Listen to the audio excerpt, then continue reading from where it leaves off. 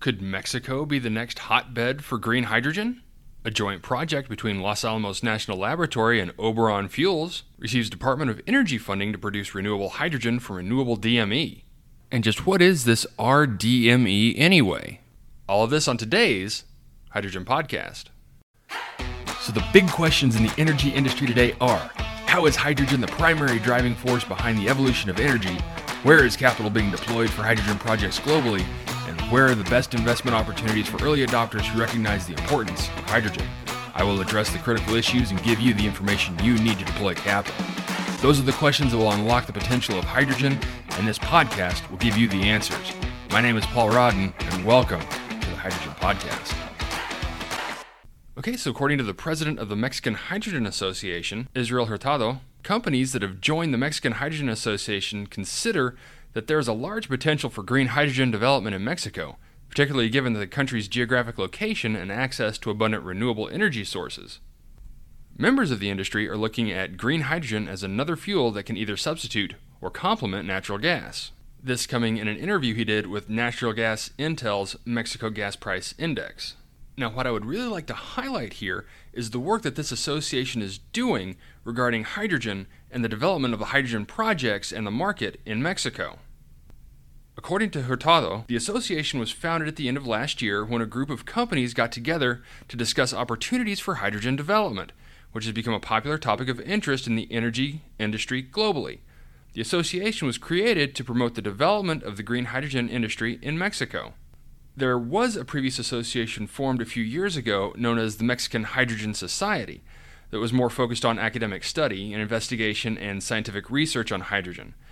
And so the formation of this group was done because they considered it necessary to create an industry association that incorporates all of the companies that are developing projects on a global level, as well as companies active across the entire value chain. And the association already has some big players in the hydrogen space, including Enagas, Firmica, Natural Gas Noresta, as well as companies such as Mitsui and Iberdrola. In all, the association has around 50 members, which is solid growth considering it was just started a few months ago. And when asked about what's in store for Mexico in terms of the next steps needed to continue developing, Hurtado said that the next step for them was similar to what's being done in Europe, which includes consulting with other countries that are further along in their green hydrogen development models. They said that they're going to continue to work with and study the results of strategic allies of the Mexican Hydrogen Association, and that they're going to continue to try to develop a national hydrogen strategy similar to the other countries such as Chile, France, Germany, and the US. So, promising news coming out of Mexico.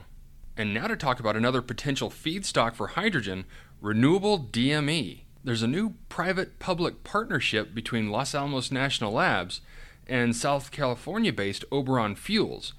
This partnership has secured funding from the U.S. Department of Energy.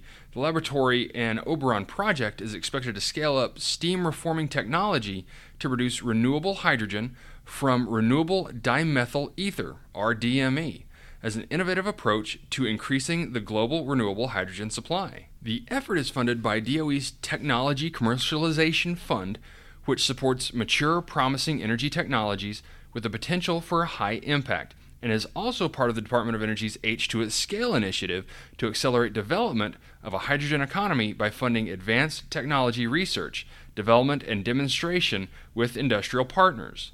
And according to Oberon, renewable DME has the potential to overcome two of the largest barriers to widespread hydrogen adoption: the lack of cost-competitive, sustainable production, and the lack of energy-dense storage and transport. DME is a hydrogen-rich molecule that can be produced from waste or renewable sources using Oberon's modular production technology. Because DME handles like propane and liquefied petroleum gas, LPG, it requires minimal modifications to the existing global LPG distribution network and leverages expertise of its existing workforce. This project will produce the final step, technology that can convert rDME into renewable hydrogen fuel at the point of use. According to Rebecca Boudreau, president and CEO of Oberon Fuels, our novel approach to generating hydrogen flips the current model on its head. We are producing a hydrogen-rich molecule, moving it using existing low-cost infrastructure and converting it to hydrogen fuel on demand, We are thrilled to partner with Los Alamos National Labs and the Department of Energy to meet Secretary Jennifer Granholm's vision for a hydrogen economy. Now, this project is building on a previous benchtop demonstration of a DME steam reforming process conducted by researchers at the laboratory, which produced about 0.018 kilograms of hydrogen per day, so not much. The goal is to reduce production to about 25 kilograms a day, a greater than 1,300-fold increase in hydrogen production capacity. The modeling and experimental outcomes of this project will be used as the foundational underpinnings to further scale the process from 25 kilograms a day to 500 kilograms per day. That exceeds what an average hydrogen filling station currently uses per day for light-duty vehicles. And according to Troy Simmelsberger, a technical staff member at the Los Alamos National Labs, he says, based on the guidelines for alternative fuels, the DOE requirements for hydrogen carriers, our own thermodynamics analysis, and our bench-scale proof-of-concept validation, we believe DME is ideally suited for the H2@scale effort. Now, earlier in June, Oberon began commercial production of the first-ever renewable DME in the U.S. at its facility in Brawley, California. They were using waste methanol from the pulp and paper industry. Other potential feedstocks include biogas from dairy waste, food wastes, agricultural wastes, as well as electricity and CO2. So a very promising start to this technology. I'm looking forward to seeing if it can actually scale like Oberon hopes it will. And okay, so just a little bit more background on what this DME, rDME is. So very simply, it's an ether, and it's the simplest ether. It's a colorless gas that's used as a precursor to other organic compounds and as an aerosol propellant that's currently being demonstrated for use in a variety of fuel applications. And so how is this DME made? And what makes it renewable? Well, technically, it's a synthetic biofuel, which is produced from biomass. But it can also be made from biogas or methane, which ties it into the renewable natural gas and standard shale gas plays going on in the U.S. now. Now, DME is not a new fuel source. It's been around for quite a while, but it's always been used in a very targeted application like laboratory reagents and solvents, or very unique applications like freeze spray for warts, or in things like blowtorches and certain propellants.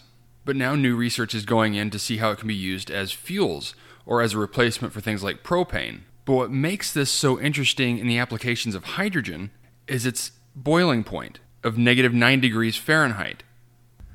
And what that means is that it can be shipped and trucked and transported much easier than just hydrogen. And so if this project between Los Alamos National Labs and Oberon is successful, that means that DME can be transported as itself and then separated at the source, making it a much more economic feedstock for hydrogen. So I will definitely be keeping my ear to the ground to see if this process can be economic at scale. Okay, that's it for me, everyone. If you have any questions or comments about today's episode, come and visit my website at thehydrogenpodcast.com. I would really love to hear from you. And as always, take care, stay safe. I'll talk to you later. Hey, this is Paul. I hope you liked this podcast.